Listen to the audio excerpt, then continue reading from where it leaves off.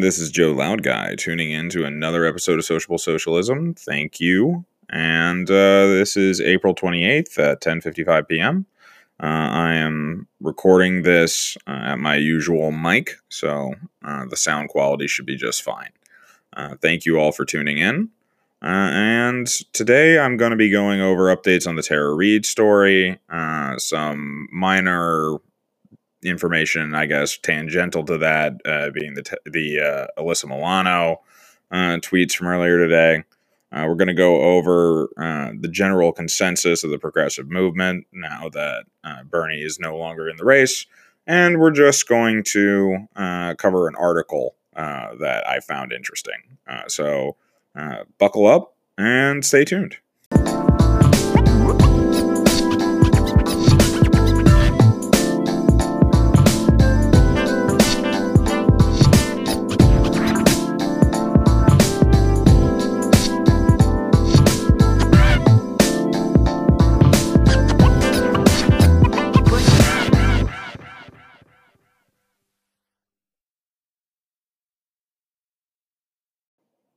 All right, and it is a cold April evening.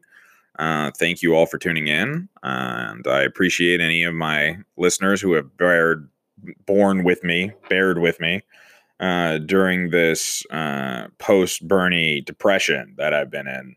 I really do appreciate the fact that I can look at this listens per week, and as much as it's like cut in half since January and February, the fact that it still has a half that consistently tunes in, I just want to say to those of you that are listening, I'm deeply appreciative. Thank you. It has been very difficult for me to find my rage again, because that was one of my key motivators in my activism and my volunteering and in recording this podcast was a desire to see change in the system.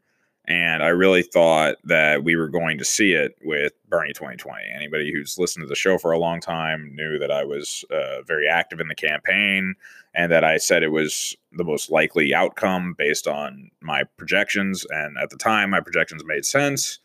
But I failed to calculate the establishment uniting behind Joe Biden and knocking out all their other competitors. I thought their narcissism would get in the way, and clearly it did not. So it was a big disappointment for me. And I tuned out of politics basically for like the last month because a lot of it has been just coronavirus reactions and, Donald Trump telling people to inject bleach into their skin, which is, from a layman's perspective, amusing on some days, horrifying on others. I don't necessarily know what can be done about it at this point. He's been giving awful tweets his entire time in office. Is one of the reasons why getting rid of him was such a priority for so many people, and why even though Joe Biden should be disqualified, potentially he could still win. I don't know. I don't think it is very likely. I think that what I actually think is that if it happens, there are a million other candidates you could have run that it would have been more likely to happen with. That's what I will say. A. B, if he picks Hillary Clinton as his running mate, if Joe Biden picks Hillary Clinton as his VP, he is guaranteeing his loss because she's the one person who proved that she could lose to Donald Trump. You're basically giving him his ideal opponents, and you're doing it out of narcissism. There would be no other reason to do it than because of narcissism. And I sincerely hope that's not the way we're going to go with it. I know Hillary has wanted to be president for a long time, and being given power in a de facto way with Joe Biden at the head of the ticket might be as close as she can get. Maybe that's what she's thinking. Maybe Joe Biden dies, she takes over. That might be the thought process. I personally think Stacey Abrams is more likely to get the VP nod because I have to believe there's at least somebody. Like Barack Obama is a lot of things, but stupid, I don't think is one of them. There has to be at least somebody behind the scenes that understands what a colossally stupid idea that is. But I don't know, I'm consistently disappointed by politicians, so I don't know. Maybe the craziest things people say on Twitter are correct and that this is a move for Hillary to get the VP nod. He did say he would pick a woman. She is a woman. But again, I think that's the kind of move you do if you want to lose. I think that Stacey Abrams, as embarrassing as it is that she recently said her favorite book is Fountainhead, Come on, man. Are you kidding me? What is this? Like Econ 103 with Thomas Ristisi? What the fuck is wrong with you? You got this libertarian mumbo jumbo is your favorite book. I mean, she's been completely infected by Center for American Progress cap brain rot. About let me say that about Stacey Abrams. Like it is deeply depressing. Someone that appeared to be so progressive losing due to election fraud in my mind. In Georgia, the race for the governorship, and then pretty much just selling out to Cap at maximum capacity, as much as she could sell out to the Center for American Progress, she did, and that's depressing. You know, that's another example of one of the things that used to get me angry, but once all the hope ran out, now it just sort of like tires me out. And of course, in the middle of all this, we have Kim Jong Un dying, or going into like a coma. It's a little unclear, you know. North Korea is not exactly forthcoming with his condition. It's just fascinating. It's a fascinating time in the news. I'm glad I got back into it just so I can talk about this stuff. It is, to me, clear from a moral perspective that Donald Trump losing is a good thing. Whatever else happens along the way to get there, Donald Trump losing is a good thing. It will help millions of people. However, Biden is not someone that I think can win it. I think that he has done nothing to reach out to the progressive left. I think this super PAC that Jeff Weaver has set up to try to shepherd progressives over to the Biden coalition, I think that's doomed to fail. I think that it is discounting the fact that it didn't work with Hillary Clinton in 2016. I don't see how it could work now. I don't see how shaming people, as I'm seeing a lot of, is going to be sufficient if it wasn't last time. Maybe I'm wrong. Maybe Trump hatred is so high that voter turnout will make the difference. But I think Biden's the kind of guy you run if you don't particularly care, because he has got no strengths, only weaknesses. Now, as to the Alyssa Milano drama, I guess we'll call it, she did a tweet earlier today, and she had been skeptical of Tara Reade's story. And that, to me, is you not believing the survivors, which, if you know Alyssa Milano, she's very tied to the origin of the Me Too movement, which, you know, she was one of the people that was like, always believe the women. But she didn't believe Tara Reade, and actually, you know, said at one point that she believed Tara Reade was part of a smear campaign. The exact tweet was, right, this is clearly a smear campaign, and Warren not endorsing Bernie when their policies line up, to me, means she was telling the truth about what he said. So basically, Alyssa Milano was saying that A, Bernie did say a woman couldn't win, and B, Tara Reade made up her allegation that Joe Biden assaulted her. Now, those of you who are fans of the show will remember, because I played the recording, how vivid her recollection was. That, to me, did not sound like something that was made up. It sounded horrifying and traumatic. And I don't understand how any human being with empathy could feel that way. But that just shows you that Alyssa Milano really doesn't have empathy. She's just, you know, a corporate suit. She came out today and said, I'm aware of the new developments in Tara Reade's accusation against Joe Biden. I want Tara, like every other survivor, to have the space to be heard and seen without being used as fodder. I hear and see you, Tara. Now, this got ratioed epically. Like, it got 15,000 likes, but 20,000 comments, because she had claimed just a few weeks ago that being a Bernie supporter was discounting of the rape, because she supported Bernie. Therefore, it was partisan and a made up story to attack Joe Biden, because Alyssa Milano hates Bernie Sanders because she doesn't want her taxes to go up. She's a part of that corporate neoliberal establishment. And I think that a lot of people already knew this, but it's nice to have it on the record to basically show it, that Alyssa Milano was this willing to abandon any form of principles that she claimed to have. So now that Tara Reade's accusations are finally getting media traction, I mean, I have to believe that coincides with Bernie dropping out of the race, is that finally the media feels they can cover it. You know, other organizations that helped with the Me Too movement, like Time's Up, are finally, you know, listening to Tara Reade's accusations, because, again, the power establishment refused to let their apparatchiks, their, feel good projects, these, supposedly nonprofit groups that help the public, they refuse to let those groups sabotage their best interest. That they can go after anyone is frankly astonishing, because the neoliberals protect their own by and large. Now, the article I wanted to read is from Common Dreams, so we'll get to that later. For right now, as a review of the Tara Reade story, I have something here from Business Insider. Just give me one moment to pull that up. It's giving me an ad block message. All right, so I actually used Microsoft Edge to pull it up. Haha, didn't have to turn off my ad blocker. In March, when a former aide to Democratic presidential nominee Joe Biden, just so you know, again, this is from Business Insider, Rich McHugh wrote this, and the name of the article is "A Former Neighbor of Joe Biden's Accuser, Tara Reade, has come forward to corroborate her sexual assault account." And this article was written yesterday on the 27th.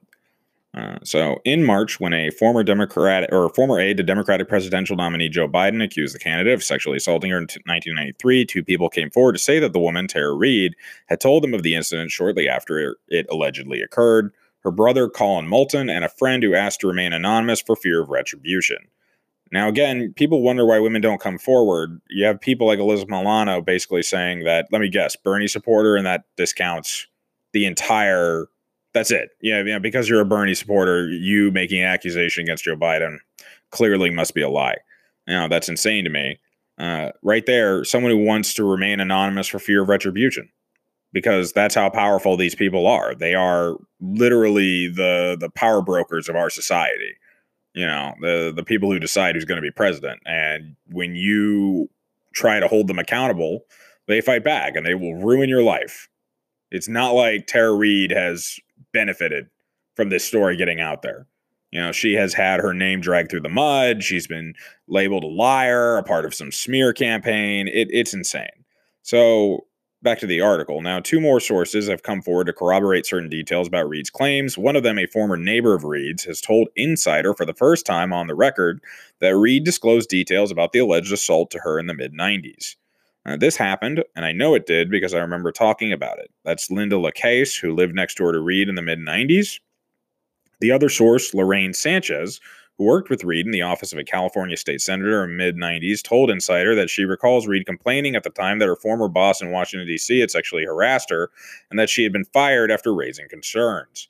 In interviews with Insider, the New York Times, the Washington Post, and politics podcaster Katie Halper, who broke the story of the assault allegations, Reade has said that in the spring or summer of 1993, she was told to meet Biden in a semi-private corridor to deliver a duffel bag. There, she said Biden pushed her up against a wall, reached under her skirt, and penetrated her with his fingers. Again, those of you who've listened to the show, you remember that audio of her describing the incident. It was one of the most chilling things I've ever heard. It was horrifying. When she resisted his advances, Reade said Biden expressed annoyance and said, "Oh man, I heard you like me." Then she said he pointed a finger at her face and said, "You're nothing to me." After that, she said he took her by the shoulder and said, "You're okay, you're fine," before walking away. Before the alleged assault, Reade said she had already complained to her superiors in Biden's office that the way Biden looked at her and touched her made her uncomfortable.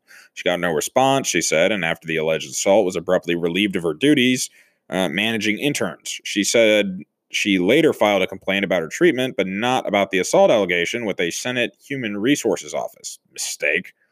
I'm not saying that she shouldn't try to get justice or try to have the complaints dealt with, but Human Resources to me is one of the worst departments you can ever go to for any kind of reprieve. They are designed to protect the people that hire them, which are the people above them.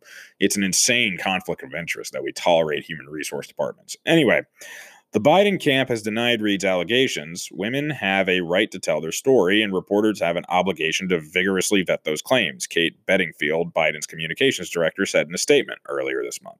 We encourage them to do so because these accusations are false. Asked to comment specifically on LaCase and Sanchez's comments, Bedingfield referred Insider to her previous statement. She did not respond to a request to interview Biden about Reade's accusations. Insiders sought access to Biden's senatorial papers, which are housed at the University of Delaware, to search for records that may shed light on Reade's claims. The university denied the request, saying Biden's papers, Quote, will remain closed to the public until 2 years after Mr. Biden retires from public life. Holy shit. I didn't even know that. The University of Delaware refuses to let these papers come forward until Mr. Biden retires from 2 years after he retires? That's insane.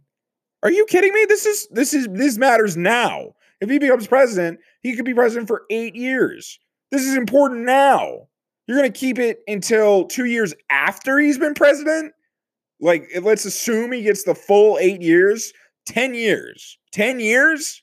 You're insane. He'll be dead by then. Oh my God. I don't even mean to say that to be mean. I'm just like, that's unbelievable. And again, what? If he retires because he loses, great. I'm glad that those papers remain closed. That was really helpful. You know, it would have been nice to know that during the election. Hooray. Unbelievable. LaCase told Insider that in 1995 or 96, Reid told her she had been assaulted by Biden. I remember her saying here was this person that she was working for, and she idolized him, which lines up with the interview that we heard with Katie Halper. LaCase said, and he kind of put her up against a wall, and he put his hands up her skirt and put his fingers inside her. She felt like she was assaulted, and she really didn't feel there was anything she could do. LaCase said that she remembers Reid getting emotional as she told the story. She was crying, she said. She was upset, and the more she talked about it, the more she started crying. I remember saying that she needed to file a police report. LaCase said she does not recall whether Reid supplied any other details, like the location of the alleged assault or anything Biden may have said. I don't remember all the details, LaCase said. I remember the skirt. I remember the fingers. I remember she was devastated. LaCase is the first person to independently corroborate in detail and on the record that Reid had told others about her assault allegations contemporaneously. Reid's brother Colin Moulton previously told Insider that he recalled his sister saying that Biden had his hand under her clothes at some point.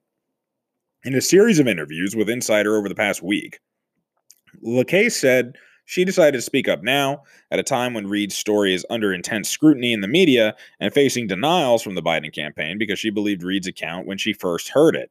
I have to support her just because that's what's happened, LaCase said. We need to stand up and tell the truth. And the article goes on to take the words right out of my mouth. It says it takes a lot of guts to do what she's doing, in regards to Linda LaCase coming forward. So LaCase, who's 60 now, is a retired former medical staff coordinator and emergency room clerk for San Luis Obispo General Hospital, OBI-SPO. She lived next door to Reid in 1995 and 1996 in an apartment complex near the beach in Morro Bay, California, a seaside community between Santa Barbara and Monterey. She told Insider that she and Reid shared a bond because they were both mothers and their young daughters swam together in the apartment complex indoor pool. LaCase said she would sometimes sit on her front stoop to smoke cigarettes after putting her daughter to bed and that Reid would occasionally join her. It was during one of these evening conversations, she said, that Reid told her about the alleged assault. We were talking about violent stories, LaCase said, because I had a violent situation. We just started talking about things, and she told me about the senator that she had worked for, and he put his hand up her skirt. LaCase acknowledged that coming forward to support an allegation against the Democratic presidential nominee, quote, may have repercussions for me. Yeah, that's saying it, putting it mildly, end quote. But she said she has no political axe to grind and intends to vote for Biden. I personally am a Democrat, a very strong Democrat, she said, and I am for Biden regardless, but still I have to come out and say this. Insider has verified through publicly available records that Reid and LaCase were neighbors at a Morro Bay apartment complex in 1995. A review of LaCase's social media presence shows a long history of anti-Trump sentiments. She has written approvingly of both Biden and his Democratic rival Bernie Sanders on Twitter. I don't see how you can write approvingly of both, but regardless, in March, she said she shared a link on Facebook to a story detailing Reid's allegations with the message, "This is my good friend Tara Reid, who was assaulted by Joe Biden in 1993. LaCase told Insider that she and Reid fell out of touch after Reid moved out of their apartment complex in the late 90s, but the two reconnected in 2016, she said, when Reid reached out to her on Facebook. In April 2019, Reid told a Nevada City, California newspaper that Biden had inappropriately touched her and made her uncomfortable, though she did not accuse him of assaulting her. It was after that story, LaCase said, that she and Reid first revisited the conversation they'd had about Biden in the mid-90s. Quote, she mentioned that she had come forward, LaCase said, and so I said, oh my gosh, yeah, I do remember that. Then, late last month, in a podcast interview with Halper, Reid made her full accusation known that Biden had attacked her in a corridor, shoved his hand up her skirt, and digitally penetrated her. Oh, with your digits. Duh, of course. With your fingers. That makes sense. After seeing how political operatives and news organizations responded to the claim, the Biden camp denied it outright, and critics scoured Reid's social media accounts for evidence of a purported affinity for Russian President Vladimir Putin. LaCaze said she decided to come forward. She didn't ask me to, LaCaze said. I volunteered to do that just recently. If this was me, I would want somebody to stand up for me. It takes a lot of guts to do what she's doing. Wow. Courage. Reid told a former colleague that she had been fired for voicing concerns. Yet another source reached by Business Insider corroborates some of Reid's claims about her time working for Biden. After she left Washington, D.C., Reid worked for California State Senator Jack O'Connell. Lorraine Sanchez, a former legislative staffer in O'Connell's office, mentored Reid and worked alongside her from 1994 through 96. Sanchez told Insider that Reid complained at the time about being mistreated by her former employer. Reid said she had been sexually harassed by her former boss while she was in D.C., Sanchez said. And as a result of her voicing her concerns to her superiors, she was let go and fired. Sanchez said she does not recall if Reid offered details about the sort of harassment she allegedly suffered or if she named Biden. What I do remember, Sanchez said, is reassuring her that nothing like that would ever happen to her here in our office, that she was in a safe place, free from any sexual harassment. Reid said she never experienced harassment from any other employer she had during her time in Washington, and that the employer Sanchez recalls her complaining about was Biden. Sanchez praised Reid for speaking out. It takes great courage and strength to come forward. Sanchez said in a statement to Insider, "It's much easier to keep silent. However, I do understand the duty we have as women to share our story, regardless of who the perpetrator may be." Reid went on to work in the domestic violence unit for the King County prosecutor in Seattle, and she received her law degree from Seattle University School of Law in 2004. She later served as a legal service director for the Snohomish County Center for Battered Women. An anonymous 1993 call to Larry King Live. And so this is moving on to last week. So last week, video emerged of an unnamed woman that Reid says is her mother calling into a 1993 broadcast of CNN's Larry King Live, devoted to the culture of Washington, D.C. The woman claimed that her daughter had run into unspecified problems with a U.S. senator. "I'm wondering what a staffer would do besides go to the press in Washington," the caller said. "My daughter has just left there after working for a prominent senator and could not get through with her problems at all. And the only thing she could have done was to go to the press, and she chose not to do it out of respect for him." Reid had previously told The Intercept's Ryan Grim that her mother, who died in 2016, had made such a call but couldn't recall the date. When Grim mentioned it on a podcast, Twitter users dug up the transcript and video. Reid, who has listened to this newly unearthed phone call, told Insider that it was indeed her mother's voice speaking to King. "It was almost a spiritual experience because my mom loved me so much and supported me," Reid said, choking back tears. "I get emotional even now, and I gave her such a hard time about calling Larry King's show that I feel really bad that I couldn't say to her now, thank you so much, and give her a hug. And I think the most powerful part for me was just how she crossed space and time to help me." Jesus. Wow, that is... Okay. Moving forward. This is powerful stuff. You know what I'm saying? Wow.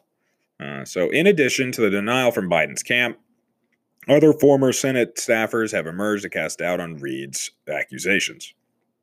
Marianne Baker, who was Biden's executive assistant for almost 2 decades, including in 1993, issued a statement saying she never witnessed or heard of any inappropriate conduct. "I have absolutely no knowledge or memory of Miss Reid accounting of events which would have left a searing impression on me as a woman, professional, and as a manager."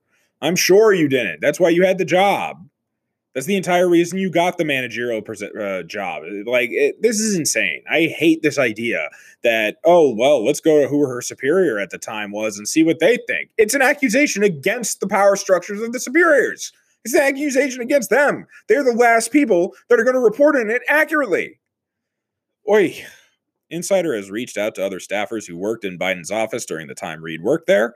Melissa Lefko, at the time a staff assistant, said she doesn't remember Reid at all and that she would have been aware of any accusations of assault or harassment at the time. "Had there been anything, I would have heard about it," she said. Yeah, okay. An intern who worked under Reed and who asked to remain anonymous said she does not recall Reed discussing any allegations of assault or harassment, but she does corroborate Reed's claim that she was abruptly relieved of her duties as intern supervisor in April 1993, a move that her former intern found odd at the time. A police investigation has been moved to inactive status. Earlier this month, Reed filed a report with the D.C. Metropolitan Police Department, memorializing her allegations about the 1993 incident. Even though the statute of limitations rendered a full investigation highly unlikely, she took the step, she told Insider at the time, for safety reasons because she had faced online harassment. Alyssa Milano is one of the parties thankful for that one. Quote, I also wanted to make it clear that I would be willing to go under oath or cooperate with any law enforcement regarding it because it did happen, she said, even if it was 26 years ago. On April 20th, a police spokesperson told Insider that there was an active investigation into Reed's complaint, but in a statement on Saturday, the department said the case had been moved to an inactive status. Reed said she expected that outcome and said she is not backing down. I'd like to be heard in a fair and objective way, she said, and I'd also like to hear Joe Biden's response, which has not happened. My hope is that the conversation will move forward and we will examine how I was treated when I came forward and really look at the fact that, like domestic violence, sexual assault, and sexual harassment is not a partisan issue. It's an equal opportunity offender. It is absolutely true. This is incredibly courageous what Tara Reid has done. I heard that audio and I walked away saying Biden's a monster. Like, it couldn't be him. This man needs to go to prison. He can't be the Democratic nominee. And as I stated at the beginning of this episode, you know, I've covered it extensively. My own personal conflicts with it, I've covered extensively. And I don't know which is the bigger sin. I don't know if by not voting for Biden, I am hurting millions of people that are in captivity right now by the Trump administration, or I'm a hypocrite and a sellout of my own ideology, which is just espousing for justice, like just justice for people. Like, Tara Reid deserves justice for what Joe Biden did to her. And even to this day, that assault, that he assaulted her, is still negatively impacting her life. Like, she has to come forward about it and get her name dragged through the mud, get attacked savagely by these neoliberal hack warmongering sellouts. And what's her reward for it?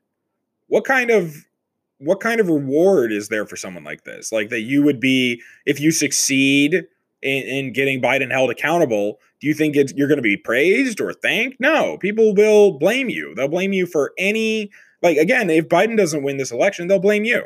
Like, that's her reward for her sacrifice and for her courage. So this is a conflicting situation to be in. As a personal voter who can only do so much with one vote, I personally am still undecided. You know, I go back and forth. I say I can't vote for Joe Biden. He's a disgusting monster, and I believe that. But on the other hand, you know, Trump is actively working to turn us into a apartheid state. And in a lot of ways, we already are, but he's expanding it. And Joe Biden maybe would not. And that might save, like, again, if I could even put like, one life, I once said, is enough of a difference to motivate me because my own personal pride doesn't mean anything. So that fact comes back to haunt me now and tell me that you said your personal pride, you know, wasn't enough to stop you from doing the right thing. Is that true? And it isn't about my pride in this situation. You know, I mean, I guess it feels like it, but it really is like a moral conflict. I really don't know which is worse. A lot of people are saying we need to break ranks with the Democrats once for all, or we're never going to win. The best suggestion I saw has been in the form of this Amazon, Walmart general strike, which I'm loving and I deeply support. I'm going to go into details about that if you haven't heard about it. But to me, I guess I'm walking away with the conviction that electoralism isn't all it was cracked up to be. I thought that electoralism was going to be our method of change because it looked like we were going to be able to finally hijack the system from them. And then the system turned around and just basically shut us out. So now that it's concluded, I think it is time for us to consider new strategies. I don't think that anything will change. Like, people are talking about, running third party. I'm not convinced that'll work. There have been third party efforts going for the last 40 years and they haven't worked. The Green Party has not taken off. And that is because, despite the fact that the Green Party has a better platform than the Democrats are just better at saying, look, we're the only ones who are realistically going to win. And you got to pick the best option of people who can realistically win. That's really what electoralism comes down to. It's the least worst option. It's terrible incentives, but that's the way it breaks out. Donald Trump is frankly more coherent than Joe Biden. So on some levels, like, I could almost see people going like, well, who is the least worst option between these two choices? Like, it's that bad. Like, it really is. He's the worst person you could possibly put forward in this situation. So I don't hold anyone accountable. I feel conflicted. I expect most people are conflicted. I don't hold anyone accountable for not knowing exactly how they're going to vote in November. But I don't think that the third party method is likely to work. We will see where the polling shows the Green Party is sometime by September. I don't expect it'll be very significant. People are talking about getting 7% of the vote. I think that is very optimistic. But I'm ready to be surprised. Besides that, I don't see what we do to win the presidency. I don't see what we do to win power in the United States, because it seems to me that they'll just shut us out of either party. No matter what change we try to elicit, they're determined not to let us have a say in politics because it would upset the apple cart. So to deal with that, I think the striking is the way to go. So getting into current events. So this is coming to us from Daniel Medina from The Intercept. As Amazon, Walmart, and others profit amid coronavirus crisis, their essential workers plan on unprecedented strike. So an unprecedented coalition of workers from some of America's largest corporations will strike on Friday. Workers from Amazon, Instacart, Whole Foods, Walmart, Target, and FedEx are slated to walk out on work, citing what they say is their employers' record profits at the expense of workers' health and safety during the coronavirus pandemic. The employees will call out sick or walk off the job during their lunch break, according to a press release set to be published by organizers on Wednesday. In some locations, rank-and-file union members will join workers outside their warehouses and storefronts to support the demonstrations. We are acting in conjunction with workers at Amazon, Target, Instacart, and other companies for International Workers' Day to show solidarity with other essential workers in our struggle for better protections and benefits in the pandemic, said Daniel Steinbrook, a Whole Foods employee and strike organizer. The labor action comes as workers and organizers say Amazon in particular has not been forthcoming about the number of COVID-19 cases at its more than 175 centers globally. Jan Jump, an Indiana Amazon employee, along with her small team of fellow Amazon workers, has over the last month tallied COVID-19 cases at Amazon warehouses in the U.S. According to Jump, there have been at least 500 coronavirus cases in at least 125 Amazon facilities. Jump suspects that the number is much higher, but says this is what she and her team have been able to directly confirm through their sourcing, which includes screenshots of internal company texts and voicemails to employees when cases have arisen, in addition to messages received from Amazon workers on private Facebook groups. The numbers, which have not been previously reported, are the most comprehensive to this point. Amazon declined to comment on the numbers of sick workers compiled by organizers. While we respect people's right to express themselves, we object to the irresponsible actions of labor groups in spreading misinformation and making false claims about Amazon during this unprecedented health and economic crisis, said Amazon spokesperson and corporate ghoul Rachel Leidy. She added, "We have gone to extreme measures to understand and address this pandemic. The May 1st strike is the latest." And oh, no, that was it. That's the end of her quote. Okay, so you're just a hack that works for Jeff Bezos, Rachel. I don't know anything about you, but to say that it's a false claim when it involves text messages and screenshots is just absurd. I don't know what your point is. Like, that's... And for labor groups to be labeled as irresponsible. We're not irresponsible. Labor groups are the backbone of the working class. And just because propaganda has convinced a fair amount of the workforce that this is not so, the fact remains that labor advocacy and fighting for workers' rights is a marrow deep institution in this country. And as much as there's been a lot of backsliding over the last 60 years, this is a great example of what you can do. When I talk about electoralism not really convincing me at the moment, this is a great way to organize, to set up inter-community cooperation, frankly. When you go to your workplace of work, I'm still working. I'm not working in the office. I'm working from home. But if you are on essential personnel and being forced in, speak with them about using this catastrophe, this pandemic, as the opportunity to really get some organization off the ground in your place of work. I think that a crisis is the perfect time, in fact, the only time to negotiate, because it's when you have leverage. Because if you don't work, then things don't get done that are essential. This is the time to negotiate. So the May 1st strike is the latest in a wave of actions led by union and non-union frontline workers. Last month, Amazon workers in New York City and more than 10,000 Instacart workers across the country staged a walkout. Whole Foods employees led a national sick out on March 31st, while upwards of 800 workers skipped their shifts at a Colorado meatpacking plant as coronavirus cases were confirmed among employees. Sanitation workers in Pittsburgh and bus drivers in Detroit both staged wildcat strikes.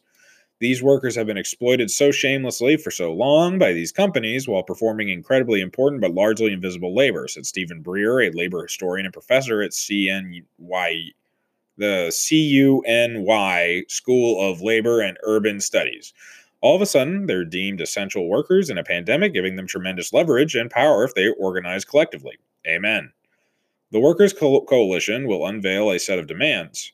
Among them are compensation for all unpaid time off, used since the beginning of the COVID-19 crisis in March, hazard pay or paid sick leave to be provided for the duration of the pandemic, protective equipment and all cleaning supplies to be provided at all times by the company, and a demand for full corporate transparency on the number of cases and facilities. That is a very, I'm not going to use the word tepid, but benign list of demands. That is not trying to upset the apple cart of power. They're not trying to seize autonomy away from the ownership of the company, right? That is a very reasonable list of demands. So if these are not met, well, of course they're not going to be met. This is how it works. Any demand is too much. The workers chose May 1st, International Workers' Day, as a signal to workers everywhere that collectively they can take on corporate behemoths, said Christian Smalls, a lead organizer on the strike. Amazon fired Smalls on March 30th, only hours after he led his colleagues at a company warehouse in Staten Island, New York, on a walkout in protest of Amazon's response to the pandemic. Amazon said Smalls was fired for violating a company-enforced quarantine. Oh, fuck you. Fuck you, Amazon. God, that's the worst company on the planet. The firing galvanized frontline workers everywhere who sent dozens of messages daily to Smalls asking how they, too, could organize work stoppages to protest their workplace conditions. Smalls joined forces with workers' rights groups like Amazonians United, Target Workers Unite, Whole Worker, and the Gig Workers Collective, among others. The coalition organized the strike over the last several weeks on Zoom calls and encrypted message apps like Telegram and Signal. Civil rights icon Reverend Jesse Jackson joined in on one Zoom call to briefly address the organizers, offering the full support of his Rainbow Push network. I am with you in your struggle, Jackson told the call's participants. The Intercept spoke to 20 organizers from more than half a dozen states, reflecting the widespread nature of the strike. From Whole Foods workers in Boston to Instacart gig workers in Silicon Valley to Amazon warehouse organizers in Kentucky and Michigan, their stories and demands varied, but together illustrated a pattern of corporate neglect toward workers now regarded as essential. Alongside doctors, nurses, and EMT workers during the coronavirus outbreak that has forced much of the nation into home lockdown. All of these workers are coming together and building power, said Vanessa Bain, an Instacart worker and co-founder of the Gig Workers Collective. I follow them on Twitter. They're pretty cool. Which counts more than 17,000 members and advocates for gig workers' rights. May Day is not just a one-time symbolic action, but also about building real, vast, and broad-sweeping networks of power. Oh, that's exciting. That is exciting. I will be participating in this coming May Day. I don't know how. but I will be doing something on that day. So follow me on Twitter to see what I'm doing for May Day. Obviously, I can't go out, and that limits what you can do, but May Day is an important day. The company that has faced the most sustained criticism throughout the outbreak has been Amazon. Gee, who would have thought? Whose CEO Jeff Bezos has personally become $24 billion richer during the pandemic. Last week, Amazon announced that it was ending its temporary policy of unlimited unpaid time off on April 3rd. Jesus. In response, on early Sunday morning, more than 50 Amazon workers in Minnesota walked out of a company warehouse in suburban Minneapolis to protest the move and decry their working conditions. In March, Amazon announced plans to hire 100,000 workers to meet surging demand and to cover for workers who had taken out the unpaid leave over fears of exposure to the virus at their workplace. This month, the company announced plans for an additional 75,000 hires. For its part, Instacart hired 300,000 new shoppers in March alone, more than its entire existing workforce to that point, and last week announced that it would hire an additional 250,000 workers to meet the historic demand. Even if these people strike, these companies are still getting just absolute gangbusters because we're all at home now. We're all trapped at home. And of course, any kind of mechanism of delivering things, whether it's groceries or just supplies, is going to profit during it. It really is. This is why you have the government. This is why government exists, is to prevent fucking merchants from just price gouging people during catastrophes. And these people happen to control the methods of delivery. And right now we all need home delivery. So of course they are getting gangbuster amounts of money. I mean, it's disgusting. It's despicable. Anyway, back to the article. The hiring binge by Amazon and Instacart exposed the winners and losers in the pandemic as businesses not deemed essential by the state fight mass layoffs, said Breer. Critics say the opportunities to quote unquote cash in on the pandemic have not come without risks. Pressured by workers' protests and elected officials, companies granted some concessions to workers. Amazon, Walmart, and Target increased hourly pay by $2. Jesus Christ, you fucking misers. Hourly pay was increased by only $2 goddamn dollars. You fucking greedy misers. It's unbelievable. It's a pandemic. The kind that only comes around like every 100 years. Amazon now provides personal protective equipment at its facilities and more actively cleans workspaces, while Target has mandated its workers to wear masks after weeks of reports that they were reprimanded for doing so. The Intercept reached out to all 6 companies targeted in Friday's strike. FedEx, Walmart, and Whole Foods did not offer comments. Instacart said that the company remained, quote, singularly focused on the health and safety of the Instacart community, end quote. That says literally nothing. That's a nothing statement. In a statement, Target said that it had taken many measures to ensure the safety of its employees and customers. Of the May Day strike, the company said, while we take them seriously, the concern raised are from a very small minority. The vast majority of our more than 340,000 frontline team members have expressed pride in the role they are playing in helping provide for families across the country during this time of need. Again, they have not said they don't take pride in their work. They're saying it's unsafe working conditions and that you are disgusting for misrepresenting that. You're disgusting, Target. You know, we can see what you're doing. Let me just put it that way. We can see what you're doing.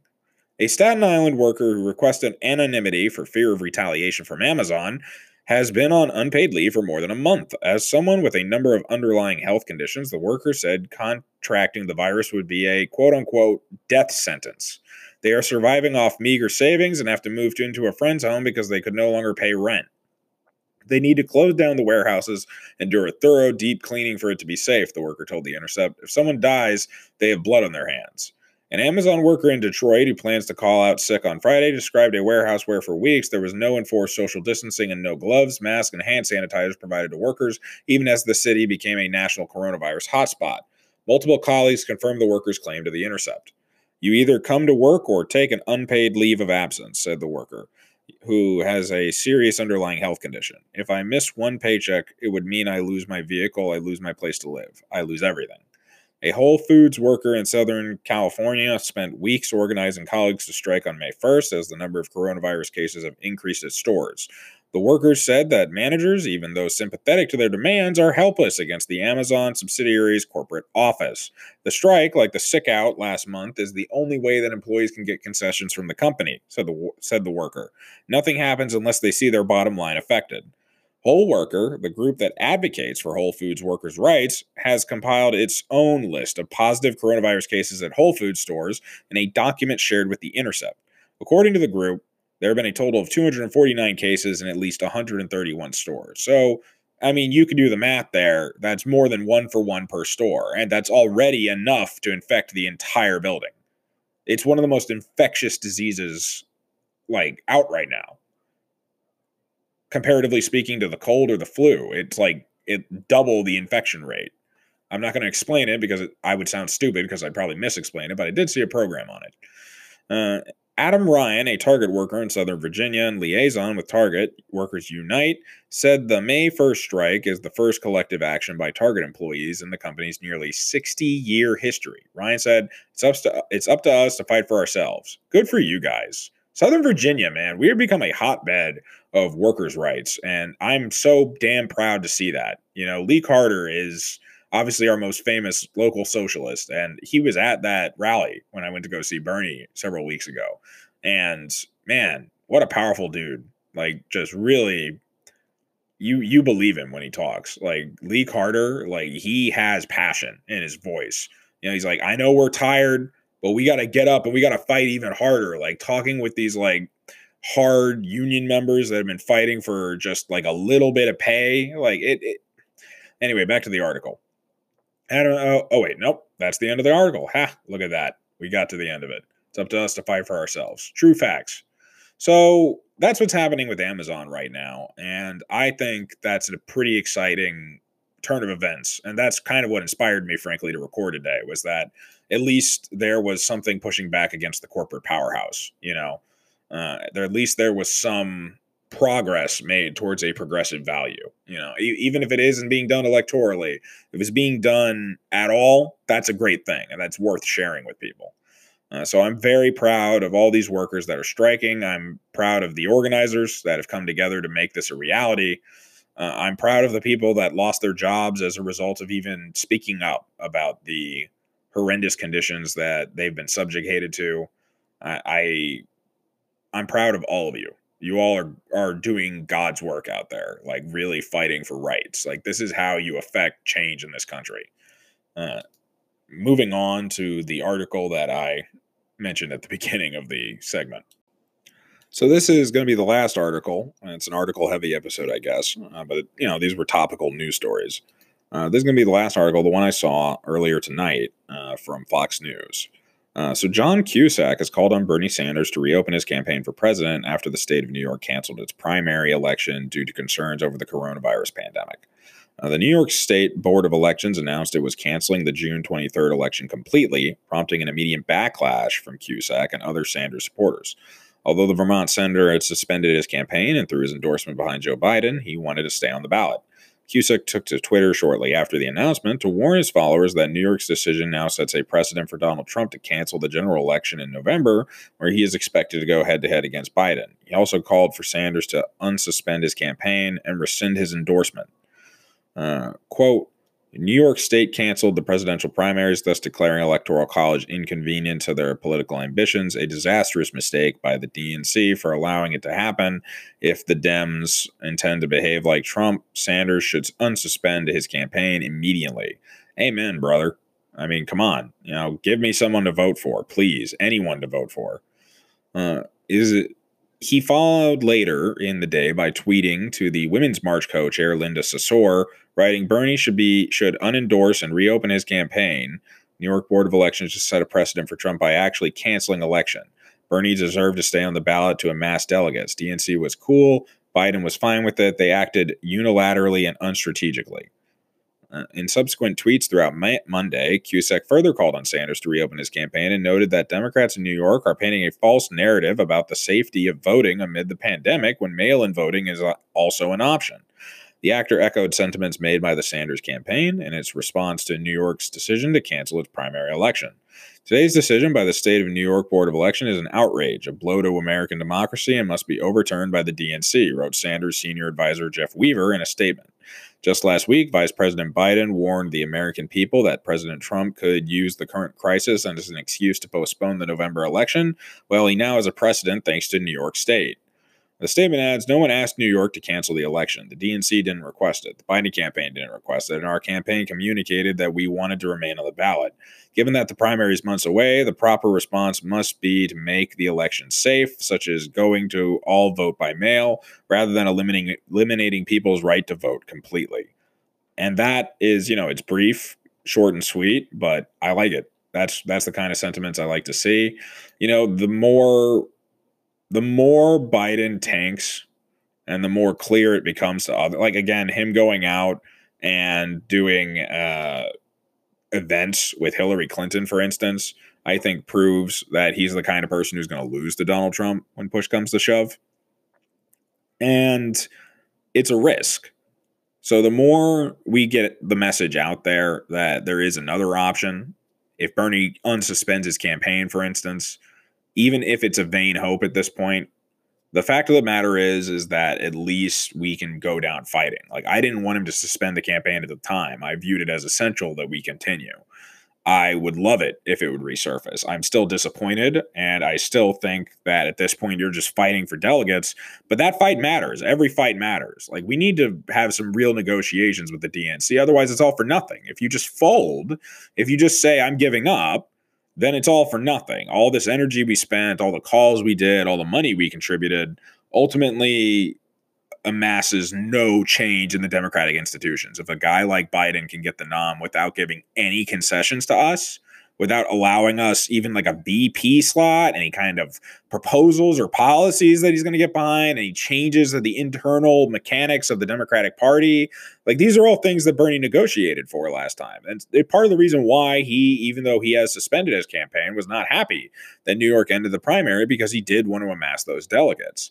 It is useful to be able to negotiate with these cretins, with these corporate ghouls. And the only way you can do that is if you win their game in a way that they can't cheat it. And no matter how much they have cheated, but no matter how much they have cheated, they haven't been able to completely erase the mechanic of delegate amass. That is something that exists, and they cannot refute it. They have to at least concede that's a rule. Like, for them to just ignore it, like, basically means there are no rules in the Democratic Party when they choose, and maybe that is where they'd eventually go with it. But the point is, last time they didn't. All of this is to say, last time they did not. When Hillary Clinton and Bernie ran against each other, they did give concessions to us. We got the Unity Reform Commission out of that. And I did say that I thought that was a useful tool at the time. I think seeing now Senator Sanders suspend his campaign and seeing what became of our movement, if nothing comes of it, then the Unity Reform Commission, really, what was it, But it did scare a lot of folks in D.C. for a minute that Bernie Sanders was going to be the nominee and there was nothing they could do about it. And at the time, I spoke very highly of that move. Now, again, the time has come for another negotiation, assuming Senator Sanders does not unsuspend his campaign and then do some sort of historic rocket to first to save himself and the country. Assuming that doesn't happen and he just amassed a certain amount of delegates, the time has come to negotiate.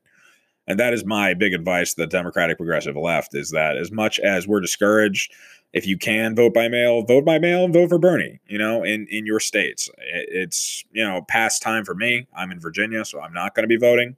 But for those of you that still can, Bernie will be on the ballot. Please vote for him. The more delegates he amasses, the stronger negotiating position we will be in going in to the Democratic Convention, assuming there even is one.